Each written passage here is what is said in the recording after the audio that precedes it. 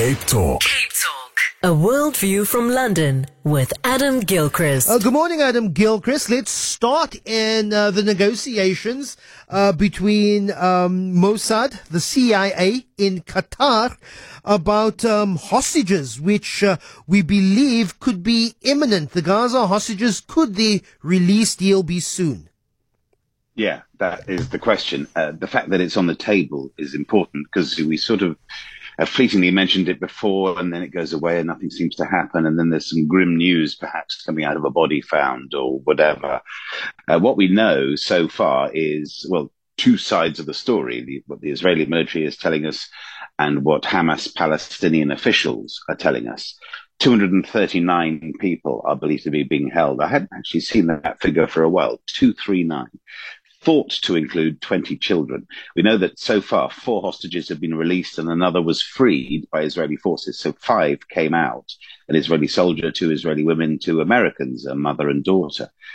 Israel says that the bodies of 2 hostages have also been found during their excavations, and they really are that, at Al-Shifa hospital as they're digging down, they say, into the tunnels beneath. Hamas says it has hidden the hostages in safe places and tunnels. I think that's the first time Hamas has confirmed that it has tunnels, although we all know they have, but still. Israeli Defense Forces have notified the families, but there are also quite a lot of families of the 239 who don't know they're amongst the 239. Their loved ones are just, possibly abducted, but otherwise missing, possibly murdered. So what we have here is hopefully a clearing of the fog of war. There's a lot that has been lost in the fog of war. Maybe that fog will get a bit clearer. Maybe. Some questions on why the CIA and Mossad intelligence services are called in to negotiate with the Qatari Prime Minister. And this largely is about saving face for politicians, because politicians don't want to be seen as negotiating with the other side. And let's be honest, many diplomats at foreign missions are somehow connected to the intelligence services of their respective countries. So I think there's a very practical reason on why intelligence agencies are used as the negotiators and not the politicians or career diplomats. It's even going back to sort of, as it were, the purest form of hostage exchange. Think of Checkpoint Charlie in Berlin, when the East European side, German, Russian, whatever, would hand over to the Americans or the British or the French, whatever, on that side. And literally, one would pass the other at Checkpoint Charlie. And that was never done by politicians. That was absolutely, sometimes civil servants, but otherwise, yes, absolutely intelligence agencies, because they felt that they knew what was going on the ground, I guess. And then China's sonar weapon. Australia claims one of their warships have been targeted. Yeah, it's a weird thing, somebody shooting sound waves at you, isn't it? But it could kind of work. That's the trouble.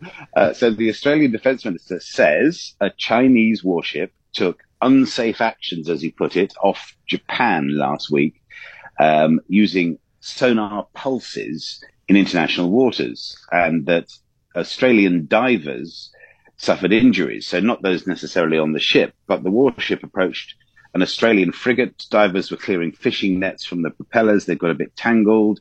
The Chinese ship emitted, they say, these dangerous sonar pulses, and the divers suffered things like dizziness, disorientation, a bit of loss of hearing. It wasn't pleasant for them, and it was a fairly brief episode, so potentially it could have been worse if it had gone on for longer.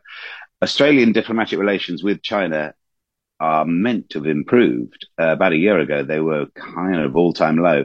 I don't think this will help, though, if we're talking about improvement in relations. And apparently, these sonar weapons are used at malls to keep young mole rats away, because younger people can hear higher frequencies. So, high pitch. So apparently they play these high-pitched sounds at malls to get the young people away, because they just loiter around and just are mole rats. And then finally, Napoleon's hat sold at auction for a price fit for an emperor. What lovely timing with the release of the Napoleon biopic starring Joaquin Phoenix. Yes, the owner wasn't stupid, were they? Yes, that film is out, I think, on worldwide release on Wednesday. I think it's had its world premiere in Paris, which it's an interesting thing because it's a kind of slightly British take with American money and Ridley Scott Hollywood dimensions to the film, and yet Paris is where they released it. And of course, the French critics were a tiny bit snooty. There are plenty of other critics who are saying, "Merveilleux, this is fantastic, you must go and see it." So the timeliness of it, absolutely. The hat has been slightly disappointing. It's not just the Napoleon Bonaparte hat. It's one of about 120 that he owned. I mean, he had the bike, or basically he wore his hat the wrong way around. Everyone else in that day and age was wearing their hat back to front with a pointy thing out front because it keeps the sun off or the rain off your face.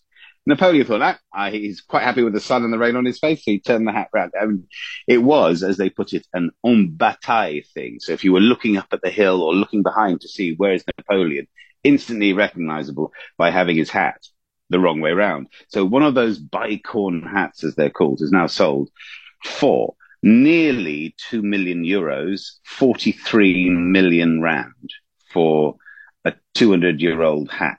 It's, I mean, it's nice. It's made of felt, but it's not fancy, but I suppose that's the point.